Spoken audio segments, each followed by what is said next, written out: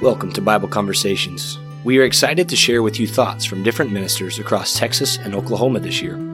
We hope that you will join us as we read from the book, Make a Change. You can find this book on Amazon in an ebook format or in print, and we hope that you will enjoy this short devotional thought as much as we have. Today's conversation starter comes from December 20th, about being focused, written by Dustin Jones. That picture is out of focus. We've all heard this said, and you've very likely seen a picture that was out of focus. But how did you know that it was out of focus? What were the indicators that told you the picture was not focused properly? You may know what the original image looked like, and then you saw the blurry representation in the picture. The fuzzy edges and the distorted reality of what was supposed to be captured all indicate that the picture was simply not a good representation of what the photographer was trying to capture. Paul told us that Jesus is the image of the invisible God, the firstborn of all creation, Colossians 1:15. He was and is a picture of the living God.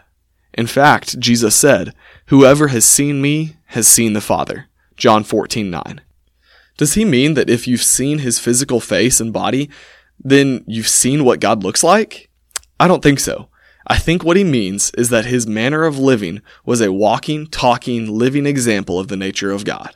He lived out God's commands and word in such a way that you got a very clear, in-focus picture of the nature of God the Father.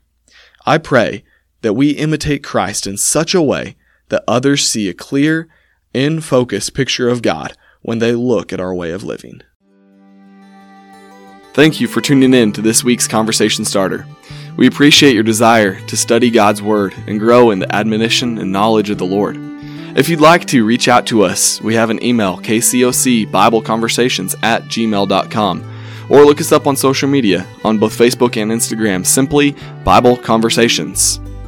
Please check back on Friday for our full episode.